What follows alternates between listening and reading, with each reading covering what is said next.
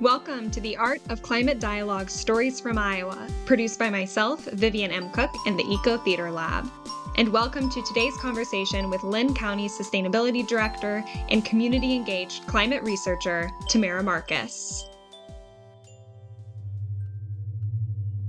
I was back visiting my grandparents' farm. So my grandparents own a century farm in eastern Iowa, which is a farm that's been in the family for over at least 100 years.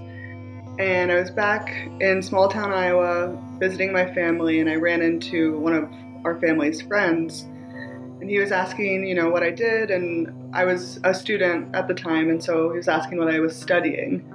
And I said climate change. And he immediately wanted to, launch into this conversation and really a debate about whether or not climate change was real. And, having studied climate change at this point for over a decade, I was used to this kind of response to what it is I spend my time doing, especially in this part of the world. And so, I entertained his questions and his facts that he was sharing with me for some time. And then I asked him what he did. And he told me that he was a mechanic. And I said, oh, okay, well, I have a car. And sometimes that car doesn't work. Something's wrong with the car, and I need to fix it. And so, kind of my first, depending on what's wrong with it, I'll do some Googling, ask some friends, see if they have any recommendations or can help me out. But if that doesn't work, then, I'll take it to a mechanic, because I recognize that this is the space and field that they're an expert in, and I need their help. I need their knowledge, their perspective. And so, I kind of offer this to the gentleman as kind of, not reason or means to take everything I said, 100% at face value, certainly not that, but to really demonstrate that, we all kind of are experts in our own spaces, and we all need the information and knowledge of one another to really exist in this world, right? And it was incredible how that kind of framing was disarming, how disarming that was for that gentleman.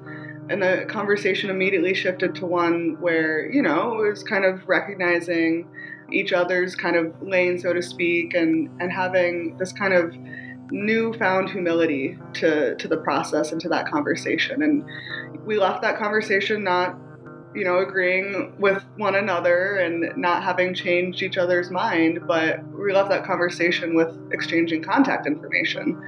And so, now there's this person who every now and again will send me an article and I'll send them an article. And I don't think, again, that to this point that we've convinced each other of the other way of viewing the situation or the issue. But I do think that what we have is an open conversation, an open dialogue around the topic, and one that I certainly benefit from, if only knowing what types of news information this person is reading and coming across, and I hope vice versa. So I think that's just a really good example of kind of, taking that extra pause and trying to think of, what are the ways that I can connect to this person who might not have had the same experiences as me, the same access to information as me, and what can I learn from them, through that process as well.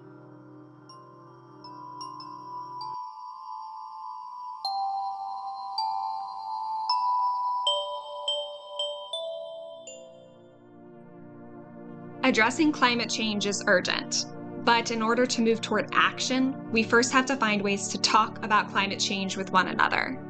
The Art of Climate Dialogue Stories from Iowa is a podcast series featuring 13 conversations with artists, farmers, community-engaged researchers, and community organizers and activists who have all used arts and storytelling strategies to talk about climate change and agriculture. Through this podcast, they generously share these strategies so that listeners can implement them in their own communities. I'm Vivian, and I invite you to explore the art of climate dialogue with me. As we enter into these conversations around climate action, sustainable agriculture, and community-engaged arts in Iowa, the Eco Theater Lab and I want to first recognize that Indigenous nations have been leaders in such conversations for centuries and continue to be today. Iowa now occupies the homelands of Native American nations to whom we owe our commitment and dedication. Iowa is now situated on the homelands and trading routes of the Iowa, Meskwaki, and Sauk, Oto, Omaha, Ihankdawa, and Santee. And because history is complex and time goes far back beyond memory, we also acknowledge the ancient connections of many other Indigenous peoples here. The history of broken treaties and forced removal that dispossessed Indigenous peoples of their homelands was and is an act of colonization and genocide that we cannot erase. And as a result, Indigenous ecosystems within Iowa have suffered from extraction, degradation, and unsustainable agricultural practices, contributing to the ongoing climate crisis. Understanding and addressing these injustices is critical as we work toward climate dialogue, action, and justice in our communities. My thanks to podcast interviewees Shelley Buffalo, enrolled member of the Meskwaki tribe, Lance Foster, enrolled member and tribal historian of the Iowa Tribe of Kansas and Nebraska, and Sakawas Nobis, Plains Cree Soto of the George Gordon First Nation, for their collaboration in developing this acknowledgement.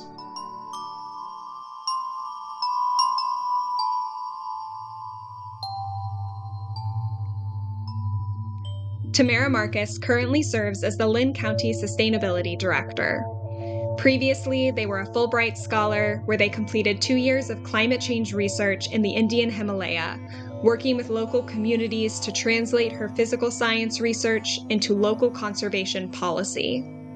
Tam is a PhD candidate in the Natural Resources and Earth System Sciences PhD program at the University of New Hampshire.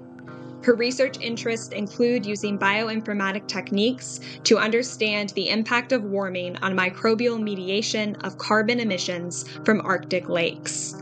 Additionally, she studies how Indigenous communities access weather and climate data to better understand how to make results from climate research more accessible and applicable to individuals and communities.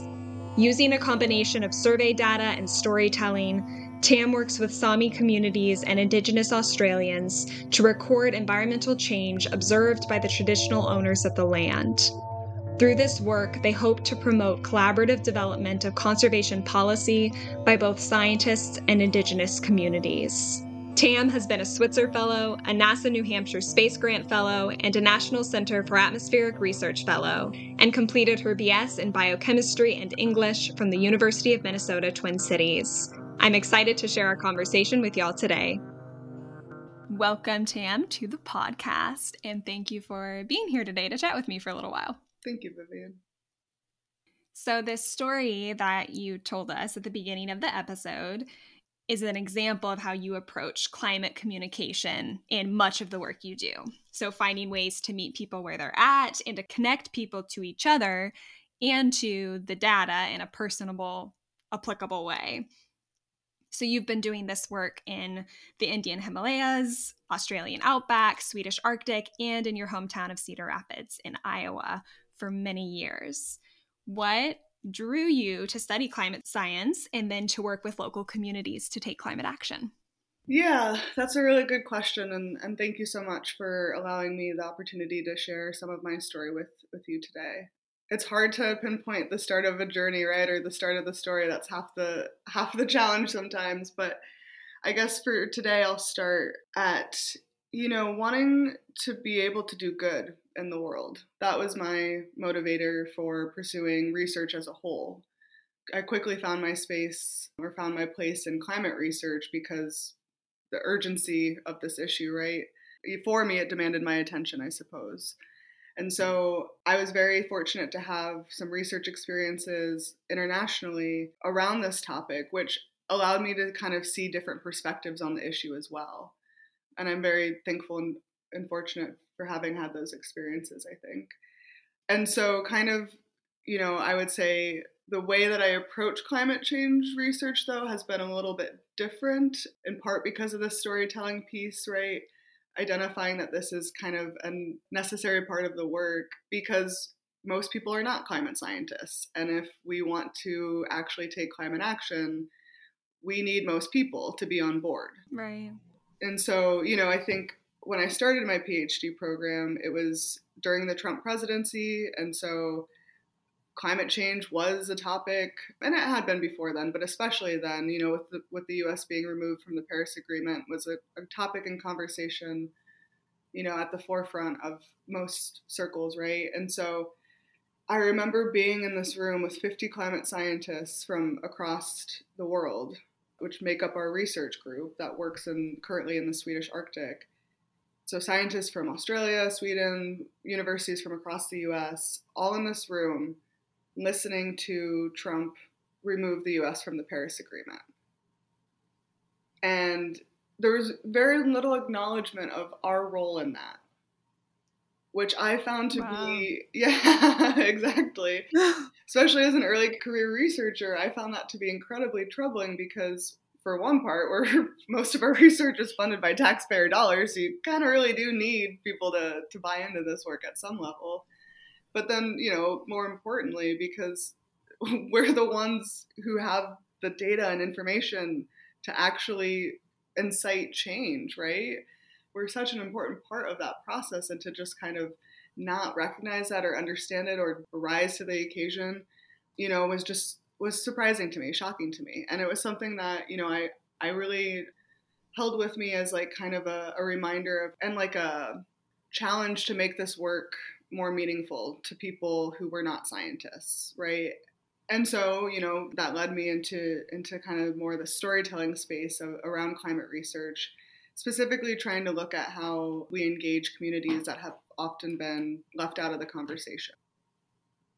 Can you tell us a little bit more about your specific research and what specific areas of climate science you study and are most interested in, and how you're working on exploring those topics in community with the people you work with? Yeah, definitely.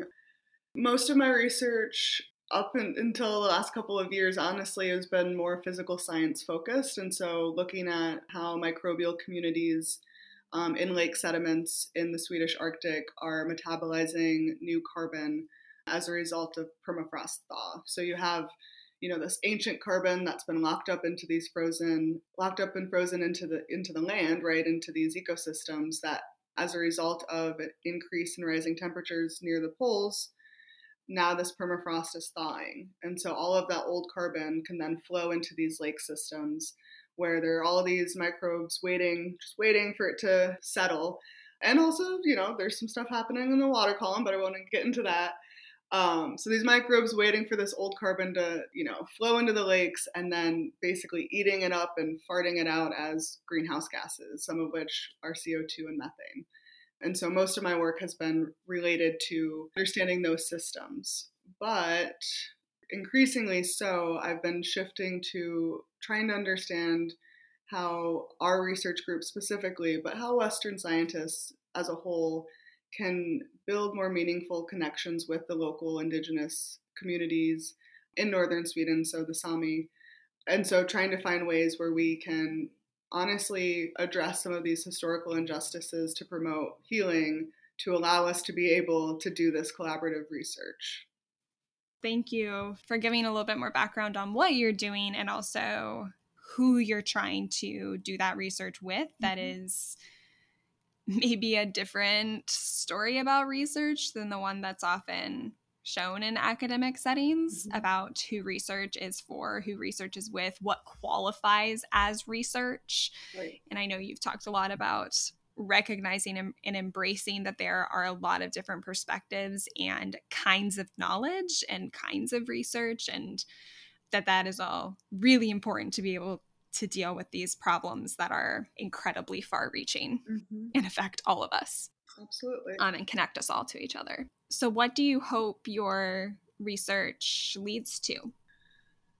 I kind of touched on it in the last answer, but healing, I think that sometimes, and for not bad reasons, but sometimes we collectively get ahead of ourselves, right? And so we find this problem and there's this like immediate desire, if you're someone like me at least, to want to fix it. And sometimes the things that really need the attention, that really need to be fixed, aren't problems that a lot of times, they're not problems that we personally or individually have created. But not acknowledging them and recognizing them before doing the thing that you really want to work on, right? Not acknowledging the atmosphere and environment around that can be really damaging. And so even if your intentions are good, right, you go in as like using myself as an example, you go in as a Western scientist saying, hey, I really want to understand how some Sami are traditionally reindeer herders, right? And so you can appreciate through that process that kind of observational knowledge that is built throughout generations as it relates to snow cover, snow type, snow timing, right? There's all of this information that, would be super valuable to apply to a lot of questions that Western scientists working in those spaces have. But what do they get for doing that? And more importantly, what has been taken from them in the past as a result of maybe engaging in this type of research, right? What trauma is there? And Right. so I guess big picture, at the end of my lifetime, maybe at the end of the next generation's lifetime, now we're all kind of understanding, we have a deeper understanding of snow because we've addressed some of this harm and this trauma. But realistically, within where I am now in my research, I'm honestly just trying to find better ways for us as Western scientists to really understand that historical context, right, in this one location, right? So this is obviously not Mm-hmm. happening only in northern Sweden. We know that this is happening across the globe. And so I guess for me personally, I want to focus on the thing that I really think needs fixing right now, and those are relationships.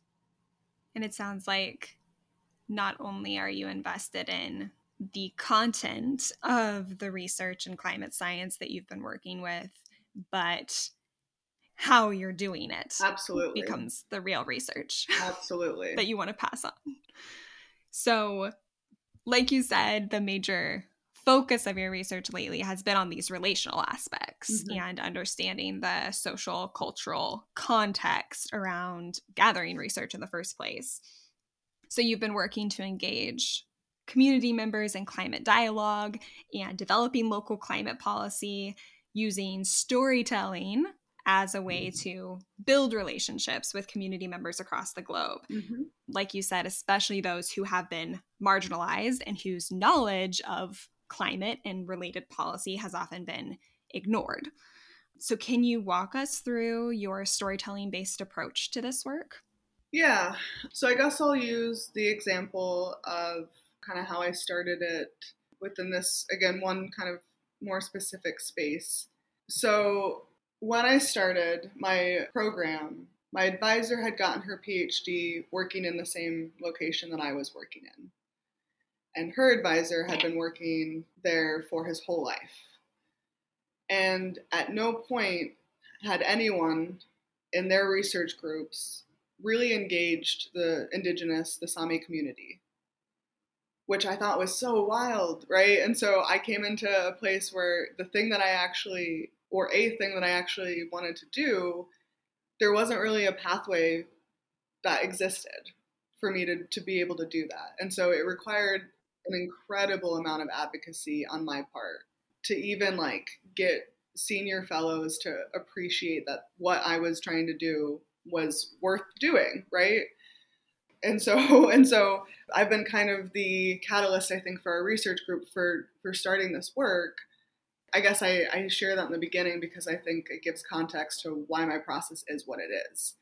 And so in this example, it was me again advocating to my advisor, which she was supportive of. So it was less her and more of our larger research group. And then also seeking funding outside of what my research was already funded to do, to be able to spend, extra time in the country to be able to develop these relationships. And so, again, there was no roadmap for how to do this. And so my plan was and what I did was to go earlier ahead of our typical sampling season. So sampling looks like, taking sediment samples, for example, for those microbial analyses, things like that, maybe some remote sensing, some flying drones, stuff like that, depending on the needs of our group at that time. So I went ahead of that traditional sampling season and just spent a week there. And a lot of that week was really spending time connecting to the land. And so I would go, there's midnight sun, it's above the Arctic Circle, and so I'd go on midnight hikes. I would run with the reindeer, in the morning and jump into the lake, Mm-hmm. and really trying to like feel what it would be like to live here, right? To feel that connection to the land. And then after that, I'd researched some Sami museums. And so I started there. At one of them, the gentleman was actually, around at that time. And so I spoke with the staff at the museum and kind of figured out when he would be around. I came back the next day and, just let the staff know, like, hey, I'm here. I'm interested in chatting with this person. Do you mind could you just let them know that I'm here whenever, if they have time? And so they said they would. And so I waited. I saw that, the woman went up and let him know, presumably told him, what I had said. And, he had work to do. And so he did what he needed to do. And I just kind of hung around, and I got lunch Mm-hmm. and all that good stuff. And eventually, it comes over. And this was after probably a couple hours of just existing there, just patiently waiting. He comes over and he offers me coffee. And this is one of my rules of engagement, right? Like if someone offers you a hot beverage, tea, coffee, hot goat milk, you take it, right? You take the offer. Right. Because it's significant. Like that is often the first sign in so many cultures, right? Of like, hey, I'm offering you food or drink, right? This is like basically extending like an olive branch. And Mm-hmm. so we had coffee and, I introduced myself. I told him a little bit of what I was doing, but honestly, it was more of just like, hey, I really want to just connect with you. And so, I asked him, what's your story? He kind of like, laughed at that question of like, wow, that's a good question, but, people always find their way with that question because usually they'll respond with something that means something to them. And then you just listen. You just listen to what means something to them. And then, I remind people not to overcomplicate it because really what you're doing is just trying to be a friend to someone.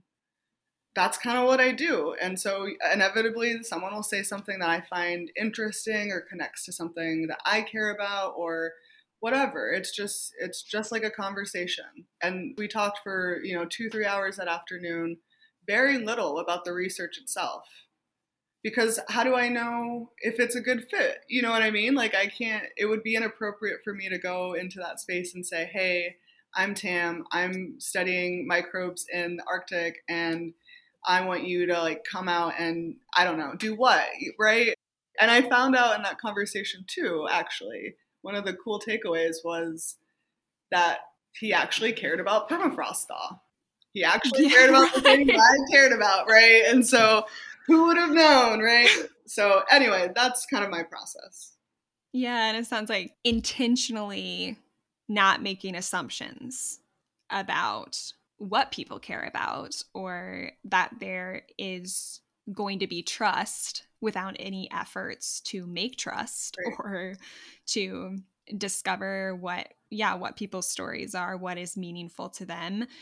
I think you told me when we were talking earlier this week that if you just come in and say, here's this tool and use it, then there is no meaningful connection to it necessarily. Right. You first have to build this foundation of, okay, this is what I care about. This is what I do. Right. How do we build those connections? And then eventually you get to permafrost thaw in your conversation that wasn't intended to get to permafrost thaw. Exactly. Because eventually we'll find ways, to share resources and share information. Absolutely. Thank you for walking us through that explanation. I think that's really helpful. It's helpful for me to hear how to not overcomplicate it, that it takes time. That relationship building takes a lot of time. Yeah. But it doesn't necessarily have to be complicated. It has to be authentic. Exactly. You have to genuinely want to get to know people. And research, most research structures, funding, tenure, expectations, publishing, like it is very challenging to account for that time. You know what I mean? For the time it takes to even get to the point where you can start to say, okay, what are our research questions? There's not a lot of funding that's just like, hey, do community engagement for, a year, 2 years before you start this project. And so I think that's a space where funding agencies have the potential to grow around that need because The projects that you see coming out of, those really long-term dedicated work groups that do have that diversity, those are like really impressive. That's really impressive research, right? And so the quality, like when you do it, it's worth it. It's just there's not a lot of incentive or structure that exists that kind of encourages that relationship building piece of it. Absolutely. And I've talked to other people who are doing similar work or who are invested in community engaged, be it research or just community engaged work in any way, that are facing those kinds of barriers where there's just there's not an understanding of the time it takes to build relationships, even though I think we all can recognize in our own lives that the relationships we have did not happen overnight. And the people we trust, we didn't just trust them the first time we saw them. Right. And that happens in not only academic spaces, but in, I think, cities and in nonprofits and in a lot of other spaces that we're trying to do this work in. So can you talk a little bit more about the barriers you've encountered while trying to use these storytelling-based approaches and how you've pushed against those barriers? Yeah, I would say the biggest barrier, honestly, is older scientists. And honestly, I don't know if I would even if I can give like strong recommendations about how to navigate that, other than there are so many researchers in every field that you will find someone who wants to do the work that you want to do and shares the values that you have. So there was a instance, for example, where a senior fellow, and I won't say his name obviously, but like I share this story because even if he'll hear it, and so I kind of hope he does hear it, because yeah, I think it was not appropriate in any way. And so I don't know, this is maybe like an academic horror story, but I think it's important to be aware of, as you said, some of these barriers, right? And so I had put in a land acknowledgement, an acknowledgement of country, on one of my research posters that I was presenting. And I'd sent it to my co-authors, and one of the co-authors replied all and said, I don't want the land acknowledgement on the poster, so take that off or take my name off the poster. And this was a person who is a highly respected in his field. Yes, just a well-known person who is definitely a decision maker, leading the field at some level, saying this to a early career woman of color on a reply all in the email, who's advocating for Indigenous acknowledgement. And, no other author said anything, at least to the whole group. Maybe they said something to him directly and that was it. But many of them sent me personal emails and saying, oh, that's too bad, or that's not okay, expressing some kind of remorse. And then even some people, I saw at the conference came up and spoke with me about it. And so another important part of the story that I want to highlight is the value of speaking up, especially when you witness stuff like this. Like, I do think that the more senior co-authors, especially the ones that were saying it to me personally, should certainly have said it to him. And so I say that to say that if you're ever, in a situation where something like that happens, people will remember all of that, right? I remember people not standing up for me. I'm sure, the gentleman remembers no one standing and saying anything to him. And so that will just keep happening, which is part of the reason why I think, some of this work is side-eyed by the older scientists. But, this phenomenon isn't unique, I guess, to academia, right? So that's a barrier that I think, people should be aware of. And honestly, kind of circling back, it's I just found different people that did value this work. And I dug in with them, I worked with them. And the work is better. It's more fun. It's more fulfilling. You know what I mean? So, I look back at that and it was awful in some ways, but also it taught me a really good lesson of, the things that you believe in, you probably believe in them for good reason, right? And so if someone is pushing back, listen, the feedback could be helpful, but once you determine if it is or not, and you have your direction that you want to go and your conviction of the work that you want to do, there will be people who will meet you there, right, and do that work with you. So don't feel stuck, I guess, is like a recommendation I guess I would give for how to kind of navigate that space. And also know that it's coming because it's different and people always resist doing things in new ways. Thank you for that, because I think also that, one, throughout this podcast series, I think this idea of remembering that you're not alone in doing this work is really important, because this working for climate action in general, but I think especially when we're using some of these strategies that aren't actually new per se, but are seen as new in like academic settings or something, that it can feel kind of isolating, but that there are other people who recognize the value in community engaged work and relationship building and recognize how much time it takes and that time is really valuable.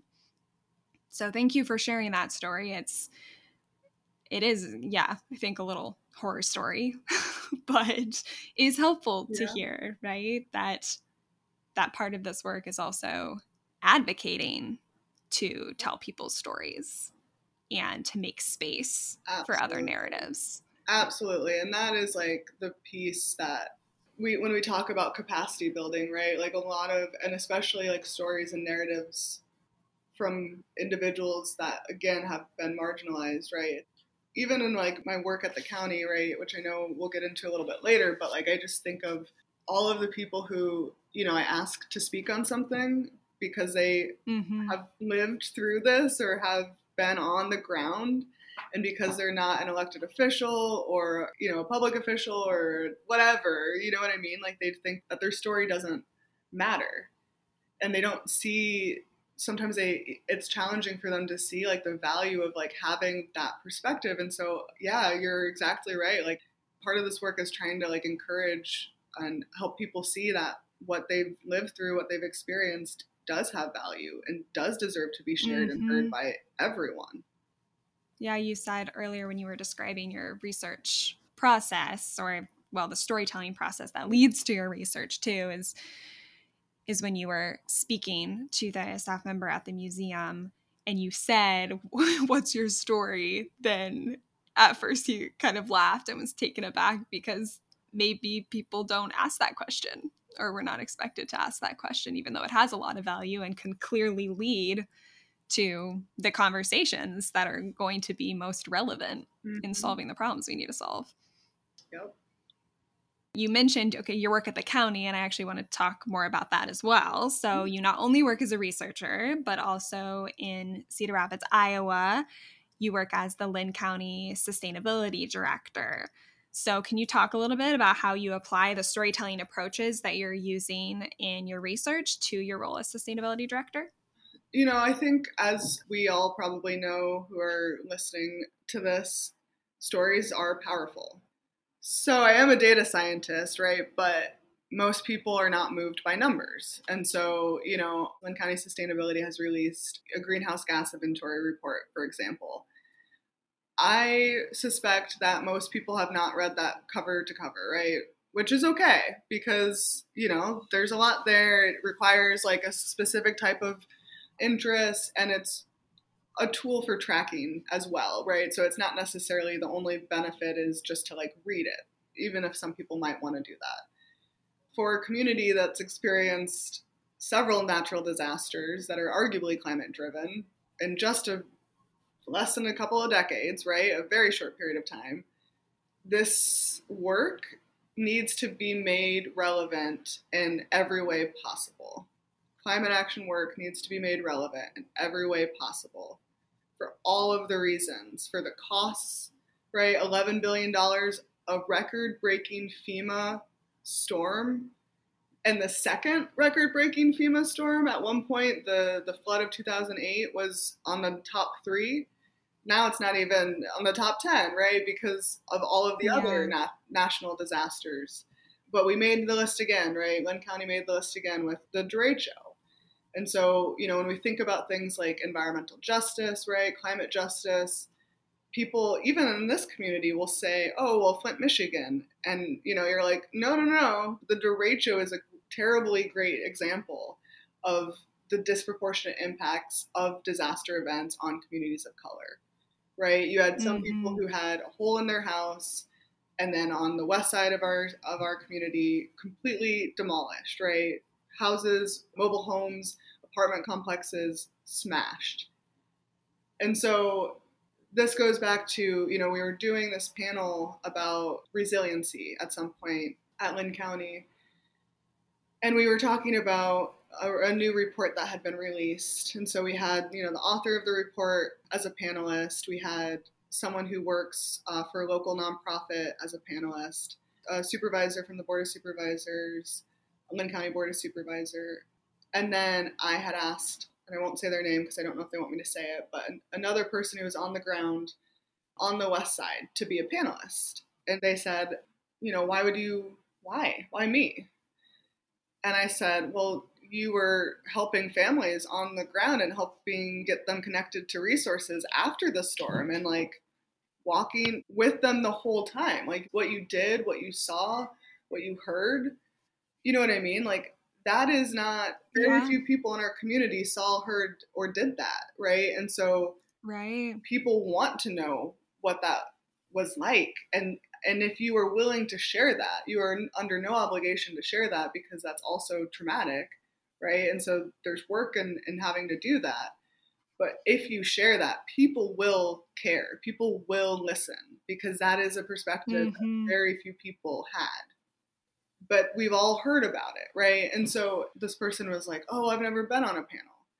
And so, I was like, well, it's okay. Like, come into my office and we'll kind of talk things through and see if it's a good fit, And so they came in and, I just started asking them questions. So what was it like what did you think immediately following the storm? And then based off of what they responded, right, I would ask another probing question, right? And just like modeling what that would feel like and look like, without saying, okay, now you're going to get this list of questions and you're going to, right? And then this person's going to ask this and then you're going to say, no, right? Like starting at the place to help this person understand the power of their story, and that's all I really could do and needed to do, because the story itself, you know what I mean? Like that was the powerful piece, right? We just did a little prep, and then after that, I kind of was like, so that's kind of what a panel would feel like. And I was like, oh, okay, well, this is like something that's manageable. I can do this, right? They did a great job on the panel, as expected. That was a narrative, a perspective that would not have been included, that was desperately needed in that conversation.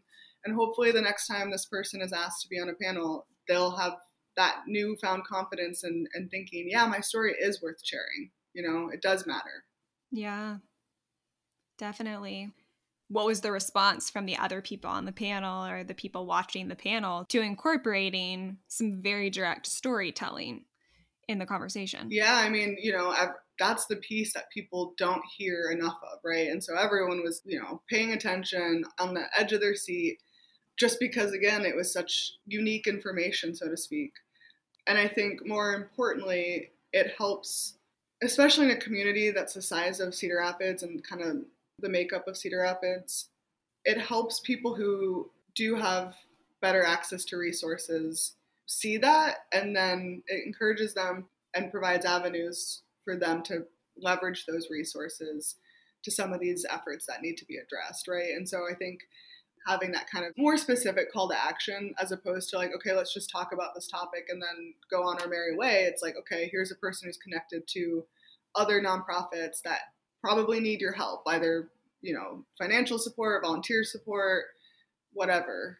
The way that you've described this is also helping me see just how that story, or the process of storytelling, became this bridge between, so the call to action and connecting people to that call to action. Because you said people were, on the edge of their seats listening because there was something to be invested in. There was a person right there to be invested in, as opposed to maybe figuring out how to wade through greenhouse gas inventory data, right, which is critical, but maybe doesn't feel that way for everyone if it's not directly connected to lived experiences of of community members. Right.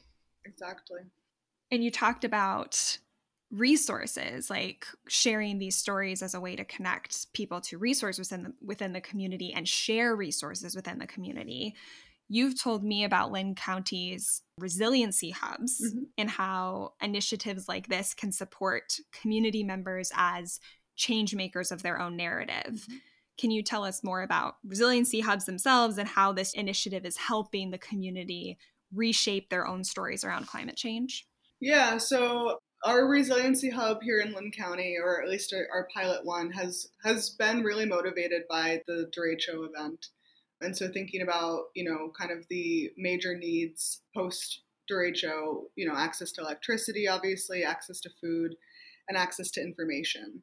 And so we have these three kind of foundational pieces of infrastructure, right, on this green space site. So a site that was formerly just being mowed, right? It's an underutilized part of Lynn County's property in a neighborhood that has, a high percentage of low income and a high percentage of households of color, and is connected to a mental health access center, and then also is near a middle school. So kind of like a really, honestly, an ideal spot to have something like this. And so, thinking about kind of what happened post derecho, you're kind of in your home. For me, I was in my apartment, so there's a few other people, that I was around. But I remember driving out after that and just seeing like the destruction. And you're like, is everyone okay? How do I talk to them? Where do I go? What am I doing? You know what I mean? And so people tend to go to the places that they've gotten help from in the past. And so kind of in the in-between disaster times, right? Because that's the era that we live in now. It's not if a disaster is going to happen, it's when. So in the in-between disaster times, really taking the time to build up these sites of community, really, by layering some of these social services over. So things that we've done at our site, for example, was a garden and nutrition class that was for the public. And then we also did a specific class for a local nonprofit that serves Black and brown and biracial students. And so it had some of the culturally relevant pieces to the curriculum that were incorporated as well. And so bringing kids out to these sites, right, to understand, better understand local food systems. We've done rain barrel making events there, right? So people understanding upstream mitigation flood techniques, right? Or being able to, build their garden, right?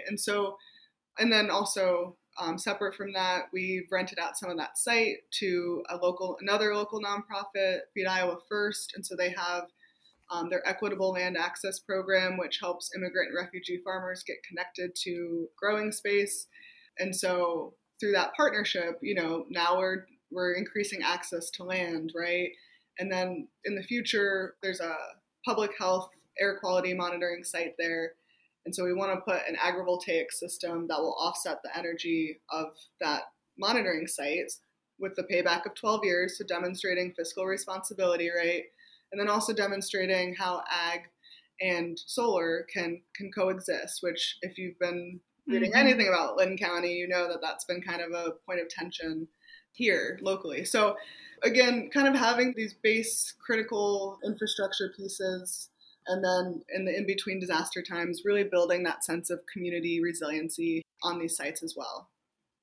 That's really wonderful. And I've heard you talk about the resiliency hubs before, and this initiative, I don't know why initiatives like this don't exist in more places, or why this isn't kind of a go-to idea of how do we listen to the stories of what has happened during these disasters before, and then create this new narrative of how we can, attempt to be resilient, not just avoid the disasters, but be resilient when they do come, and build that narrative, before the next one happens. Yeah. Ideally, so that story changes.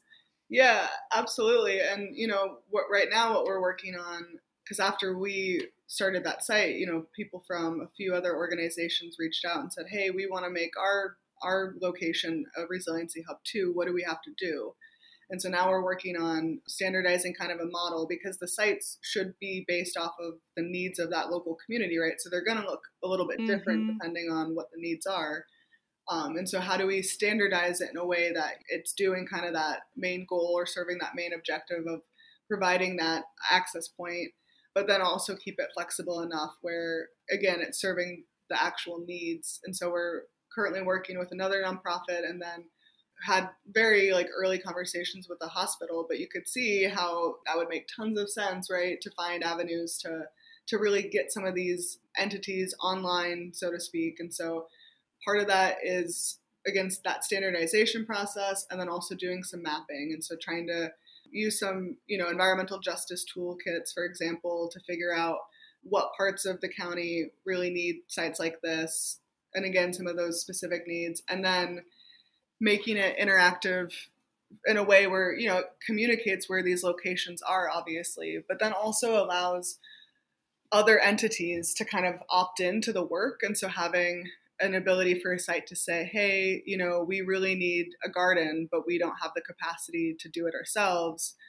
Can someone, basically sign up to build that, right? And so master gardeners can say, okay, well, we can build gardens. We'll sign up and do that volunteer, work one weekend. And, so making it more interactive and making it, again, a community effort to figure out, how do we help one another? How do we leverage our resources in the most efficient way?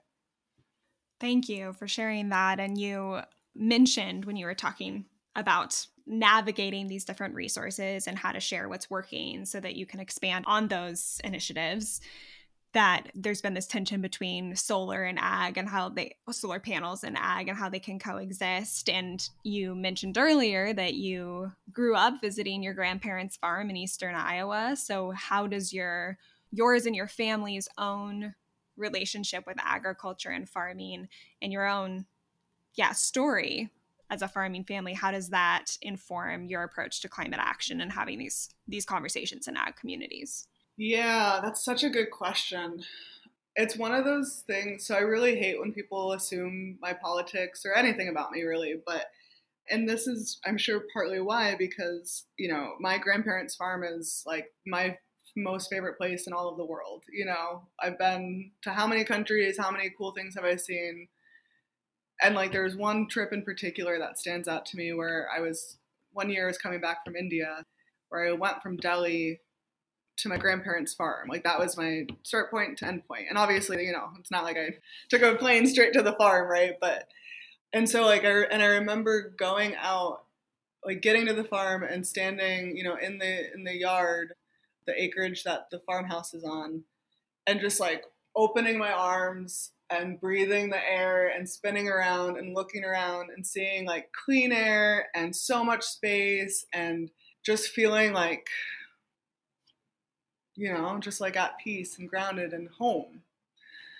And so, I think that sometimes people think that because I'm an environmentalist or because I'm a person of color even, or because I'm a climate scientist, I don't know really what the cues are that sometimes people will think that I don't understand it or I don't care about it or, but that's just not the case. And so, and I think on the opposite side of the coin, I guess, a lot of farmers, I can understand a lot of farmers' frustration with, hearing that, they're the problem, right? They're the problem with their water quality. They're the problem with our taxes. And that's too simplified, right? And I said this a couple of times, and I'm sure I'll say it again. No farmer is going to grow corn at a loss because they love it so much, right? They're growing corn and soybeans because that's what's incentivized. And you can get into the details and the weeds about, if that's good or bad or whatever, but just to be clear about that point, we shouldn't be villainizing people who literally are just trying to make a living, right? That doesn't mean that we don't take any action. It's just, where does that action really need to be taken? So yeah, I think for me, growing up, it's still my favorite place in the world. It's my full intention at some point to buy that and own that farm. Yeah, I would not be who I am if it wasn't for my experiences growing up there and, thinking that, yeah, every little kid just goes to their grandparents' farm in the summer for 2 weeks and takes swimming lessons. Like, no, that's like a unique experience to you, right, Tam, me. And like that informs and has shaped who you are. I'm really thankful for those experiences because I think it does help me be better in this role and understand the balance of some of these issues. And it sounds like it goes back to you intentionally listening to where people are coming from and meeting them where they're at, because you have seen firsthand, as I think a lot of us maybe have in Iowa, how, yeah, people who farm, or there's a variety of things, but like people who farm being villainized really for something that is systematically contributing to the problems. Right. And that you ask questions and listen to what people's stories are, how do they feel about being stuck in that system to some degree. Mm-hmm. What do they care about? What do they love? What do they want to see changed? And that you want people to ask you the same questions so they're not making assumptions about your relationship with farming or climate action or anything else, and how they can or cannot be connected. Yeah, and that's 100% it. And I can't obviously I can't make someone ask me a question, but it is like, and I want to highlight this. There was a farmer who owns quite a bit of acreage, and some would probably consider to be an industrial farmer, right? An industrial scale farmer.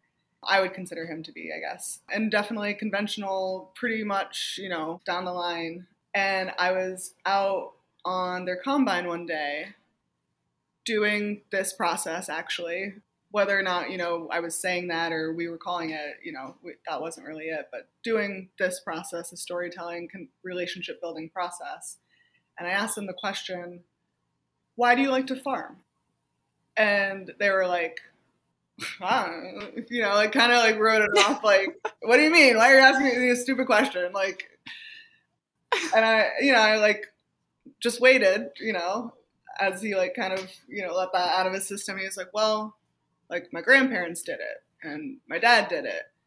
And, this is just like what my family does. Like and so I was like, so you feel like a connection to the job, the action, the land, right? Like, and so it's just, I want to highlight that because a lot of the things that I think motivate environmentalists are not like absent in people who we perceive as not giving a crap about the environment, right? Right. That response was very similar to my own reasons of why I love my family's farm. And honestly, the reason why I do climate research, right? So I guess I just, again, to really emphasize that point where it's not about the individual or person often, it is about those systems that need to be the focus, I think, of a lot of our action. And it's about shared values too, that like we have more shared values than we would think because we usually don't ask the questions that lead to sharing what we care about. Mm-hmm. So that's really important. It can make the whole difference. So you also, yet another thing that you've done, you've also co-founded a grassroots collective in Cedar Rapids called Advocates for Social Justice. This group has advocated for police reform, voter accessibility, derecho relief efforts, and more. Can you tell us a little bit more about the mission of this collective? Yeah, sure. So our organization, Advocates for Social Justice, or ASJ, formed after the murder of George Floyd in the summer of 2020. And so, it honestly started as a protest. I don't think any of us set out to start a nonprofit, so be careful what you do, I guess, is the warning or the lesson there. You might end up starting a nonprofit. Surprise. Yeah, so it really started because following this national event, right? But then wanting to do something locally and recognizing that police brutality is something that affects every community. Literally every community has an example of that. And especially in Iowa, in Cedar Rapids, we also have data from the ACLU that really highlights that disproportionate policing for Black people in our community. And we also have, a third of our general budget from the city, at least in 2020. I haven't looked at the numbers for 2022, but at least in 2020, a third of that was going to the PD, and 1% of that was going to the Civil Rights Commission. So, oh my gosh. Yeah. And so again, this I think is a space where it's about the system. It's not about the person. It's not about your friend who's a cop who's really nice, or your mom who used to be a cop, and whatever. It's not about whatever good person you're imagining who's a cop. It's not about them. Whatever bad person you're imagining who's a cop, it's probably not about them, right? It's about Right. systems that are moving towards conclusions that they are designed to move towards, right? And figuring out if we like those conclusions and really looking at them, really evaluating, again, back to the data. If we see that people of color are arrested at 10 times the rate of white people for using marijuana, even though we know those usages are not the same. And I forget if it's 10 or 7 times because there's two different stats that I'm kind of mixing up. But 7 or 10 times, still pretty significant, right? And so if we see this outcome, then what are we doing upstream to change that? And that's really it. So I would say, the Black liberation movement, the Black Lives Matter movement, oftentimes has been misunderstood for a lot of reasons. But that to me is such an important distinction for at least the work of ASJ, where it's really looking at our systems and creating opportunities for others to do that, not just the PD, through things like the Citizen Review Board, right? And then also having an honest conversation with ourselves as a city, collectively, as a community, and saying, hey, do we care about safety in this community? Okay. Do we care about safety for everyone in this community? Because that's the question that we really need to ask ourselves. And so ASJ, we started kind of in that lane, but we definitely have had to evolve because, again, the needs of our community. Most recently, a young woman, Devonna Walker, was stabbed to death, and the person who murdered her was not arrested on site, was not arrested, which I still have not gotten a clear answer as to why. And so I'm talking about this now for a couple of reasons, because I don't think that there was a lot of local media attention on it in the beginning. Changed now, thankfully, a little bit. So I'm pleased to see that change. I'm saying her name because it's important that we really understand that this is not work that, we're doing for fun, right? We're doing it because there are literal people like me, like you, that are dying as a result of not addressing it. And I'm saying this because though we started with some, high level goals, which some, we did create the second citizen review board in the state, the first in our community. We still have 6 other demands that need to be addressed, some of which include a significant investment in DEI training for officers, which benefit the officers too, right? Because if officers are Right. charged as a result of police brutality, that's not a good outcome either. That's not an outcome that people want, I think, for the most part. I don't want that. Right. And then also decriminalization or legalization of marijuana because of the disproportionate impacts on people of color as a result of those charges, right? And to really, again, this is important because it's not like, okay, now I don't know, I'm charged with weed or whatever. It affects your ability to get a job. It affects your ability to get housing, right? It's not just like a whoops, that's not actually a big deal. It can change someone's life. Yeah, so those demands are still front of mind. And also, it feels like there's always in this community someone who is caught in the system, is stuck in the system, is a victim of the system that's asking for help. And our organization has really done, I think, an incredible job of merging around those needs, of being flexible around those needs, and also building what I consider to be an incredible coalition of local organizations that are figuring out how to work together, which is amazing to see and be a part of. And that you're doing this relationship building work and showing that it can be effective Yep. in so many spheres in the communities you're working in. Like you were talking about earlier, figuring out ways to show what's working and to show what can make us more resilient Mm-hmm. is really important, and to share that story and amplify it. And you said, in the work that Advocates for Social Justice is doing, that you're asking questions of community members. Again, going back to all of the other work you've done about what do we care about? Mm-hmm. What are our values? What are the outcomes of these systems and this way of doing things? And do we want those outcomes? What other storytelling techniques does Advocates for Social Justice use to move towards policy change? We actually just recently had a town hall event this past Sunday, and so we had an attorney present, a person who's been really connected to the family and helping kind of navigate the space, because of course there's also like grief and pain around this incident, right, for everyone, but especially the family. And so being able to manage and balance, kind of the activism and advocacy with those considerations is important. And so this individual has been helpful for that, and so was on the panel. And then a few reps from our organization as well. And then, it was a town hall, and so we invited the mayor of Cedar Rapids, Tiffany O'Donnell. We invited the Lynn County Attorney, Nick Maybanks, and we invited the Chief of Police, Chief German. And none of them came. And we had invited them, leading up to that via email. And this, yeah. So Wow. yeah, it's hard. And so, to connect this to storytelling, to your question, right? We had people there that had important pieces of the story.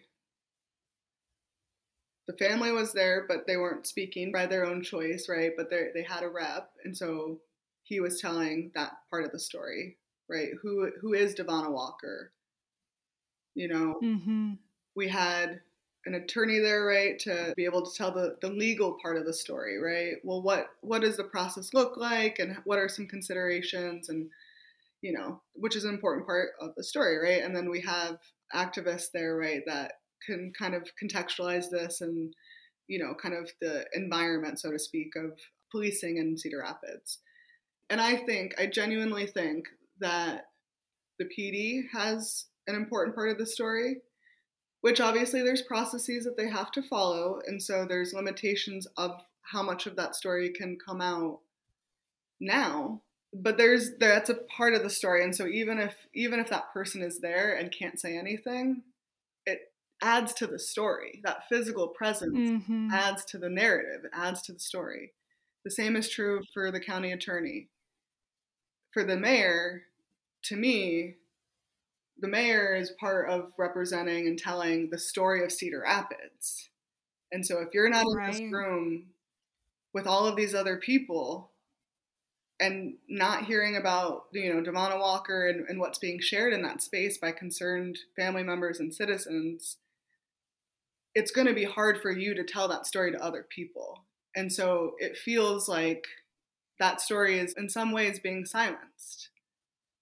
That might not be the intention, but that feels like a reasonable outcome, because if you're not there, if you're not with us in this space, telling the story, understanding the story, then how can you share it to anyone else? How do you don't know about it, right? So that's, we've done a few town halls. We did them when we were, again, trying to petition the city, because keep in mind, none of the policy changes came easy, right? They came after continual protests. And so that's another form of storytelling, in my opinion. So we have a protest this Saturday. And so that will be another opportunity for community members, for activists to tell their story, continue to create this narrative. And I sincerely hope that our elected officials, our public officials, start to join in on creating this story with us, Yeah, we've talked a little bit about how you're not sure whether storytelling is as effective as we would hope with elected officials, but that stories can be a powerful way to catalyze community action for social and climate justice that can hopefully lead to policy change. Can you talk a little bit more about that? Yeah. And I think I remember speaking pretty candidly about this topic, about stories being compelling for policy change. And I don't know, I'm not saying that there aren't electeds that are moved by stories, and that I'm sure that there are stories that, they're people, right? So like presumably the decisions and perspectives that they have like come in, at least in part, from a story that they've heard or been told or shared themselves. So I'm sure that can happen. I think that the most effective way for me and for others in my circle has been to tell stories to move people, right? To compel people to call their elected officials or to even do more research about the issue themselves. It doesn't necessarily even have to be an action that includes another person. And so I think, just like knowing a little bit about, like when I tell the story about Devonna Walker, for example, about Devonna Walker's murder, it's like you can't help but feel connected to that. It's a young woman with 2 kids, you know what I mean? And you see this, like you can describe the video, you can, show the photos and all of that, but it's like when you hear those details, like I immediately am like, I'm 31, right? And I'm like, that could have been me. And this is a person who, anyway, I won't get into the details, but it's hard not to want to do something. And, that needs, Right. hopefully that action it should ideally be constructive, right? I'm not saying like go out and like yell at someone or anything like that, but like when you hear stuff like that, especially if you don't hear it a lot, it's super powerful, right? Like George Floyd, the story of George Floyd literally was enough to move literally thousands of people in our community to action. And so the Citizen Review Board would have never been passed. I'm almost 100% certain of this without those people that showed up at that protest caring. Because when we were having conversations with our elected officials at the time, they weren't taking us seriously. They weren't listening to us. That story was not enough to move them. But having multiple people moved by that story and then saying that to their electeds, that was enough to move them unanimously. A special city council meeting on Juneteenth in which there was a unanimous vote to approve a nonprofit's demands. That is huge. And that would not have happened without people being moved by that story, by our story. That's incredibly powerful. And going back to what you were saying too about creating a larger community narrative and that sharing one story of Devonna Walker, of George Floyd, and amplifying that story so that other people also begin to see how their own stories might connect or how they can share that story or they can share their own story, that it does matter, can, be a catalyst for action in a lot of different ways. Thank you for sharing about how those actions led to change in your community, because I think that's also really important for people to hear. This can happen. We can make choices that lead to change, and especially if we do it collectively and figure out how to tell those stories in a more collective way. And I don't want to discount, telling those stories directly to policymakers and electeds. I still think it's worth doing that. I still think public comment and all of that should be done. It's more of just like this and, right? Right. That we also have to share it with each other. Exactly. Not operating in, little bubbles of our own. How do you see the work of advocates for social justice connecting to your role as a climate action leader? I can't think of anything this isn't true for, really, but, much like policing disproportionately impacts people of color, the same is true for the effects of climate change. And also, ability to access, emerging technologies as well, right? There's a disproportionate access there too. So I guess to me, they're super connected. But I think it goes back to just kind of my like worldview, where none of these things are just operating in a vacuum, right? They're all interfacing with one another. And so to me, that connection is really clear, whereas for others, it might not be. And so, the simplified thing is, that disproportionality. But then also, just like more holistically, if you want someone to care about climate action, they have to have shelter. They have to have food. They have to feel safe. And so any kind of barriers to these basic human needs, which include over policing, limits our ability to take action. Because again, this isn't something that a few of us can decide to do, unless I guess all of the industries are all of a sudden going to say, we're done. But I don't think that's going to happen. So it really will take, a tipping point of us. And we are by no means at that particular tipping point, unfortunately.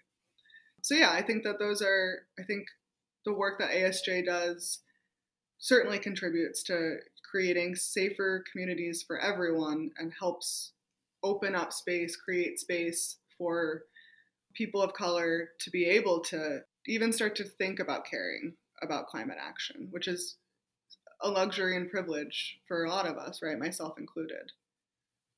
Absolutely. And it sounds like, too, just the work you're doing is intersectional and interdisciplinary and working with a large amount of your community, because even talking about earlier, like it's the people within your group, it's community members, and then you're also trying to bring in all of these voices from elected officials and making sure that you're actually in communication with the leaders of the systems that need to change too, and amplifying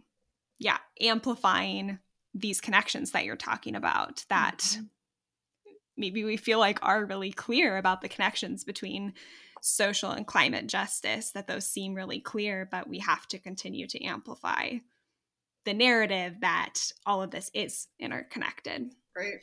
And we have to address all of it together. Well, and I just think about, when I started, at least, I was the only woman of color or Black woman in my PhD program. And there's no one, I get calls maybe once every couple of months. Hey, do you know a person of color who would be good for this position? We're really trying to diversify our team, but we're having trouble finding or recruiting or whatever. And so that's where the capacity building comes in, right? And so for any organization, environmental organization that wants to do this work or wants to really lean into that intersectionality, I guess, in that way, you really need to build capacity first. And so if you're not creating structures and systems to do that, to provide opportunities for people of color to start to enter these spaces, then it's going to be a long time before there's a big enough pool of people of color, right? Because think about it,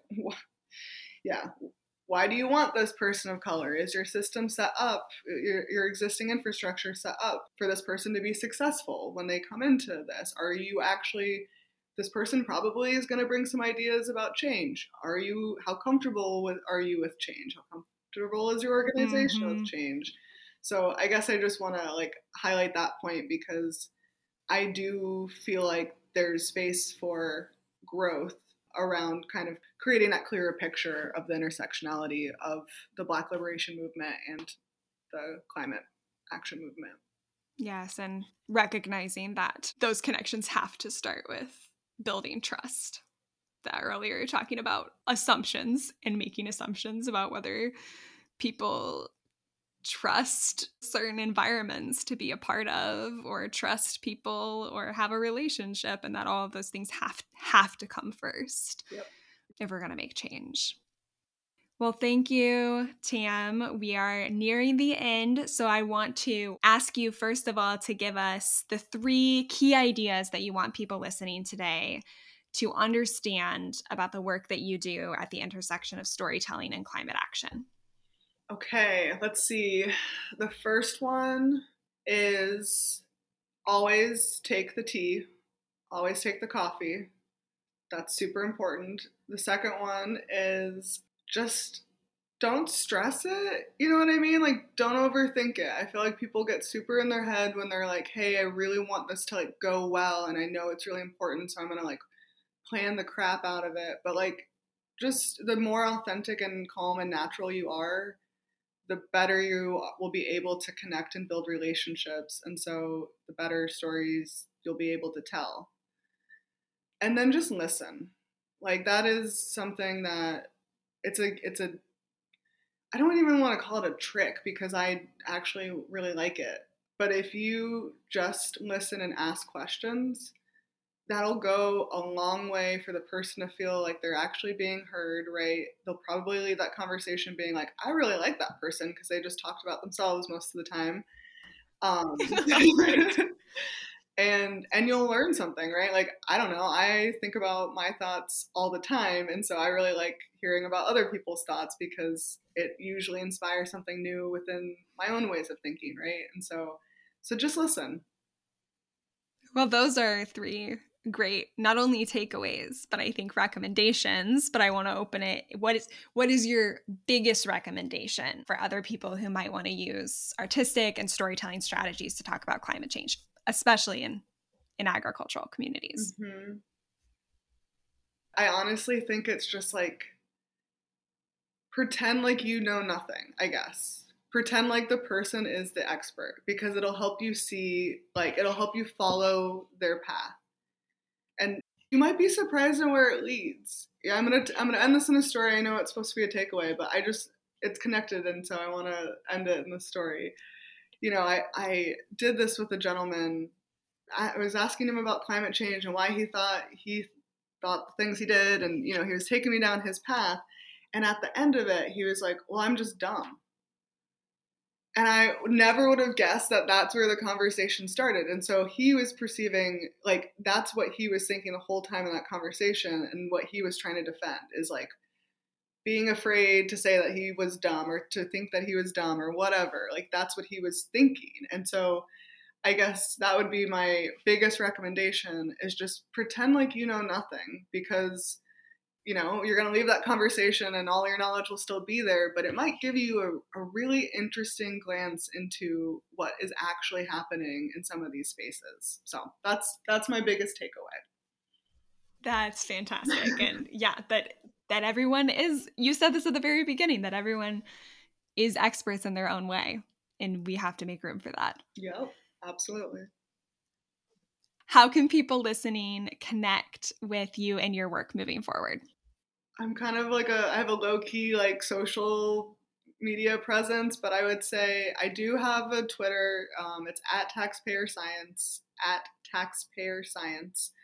I haven't really posted on there very often, so I would just say, you know, I'm a talker. Let's meet in person. So my email is on the website. Feel free to share some information, because yeah, I'm always down for a conversation. I'm down to kind of hear what people have to say, and if there's recommendations, you know, about how I can improve my work, then I want to welcome that too. Well, great. I will make sure whatever contact information you want to share is on the podcast webpage so people can find it easily and keep up with the wonderful work you're doing. And thank you so much again, Tam, for talking with me today and sharing all of these experiences and wisdom with our listeners. Thank you so much, Vivian. This was really fun.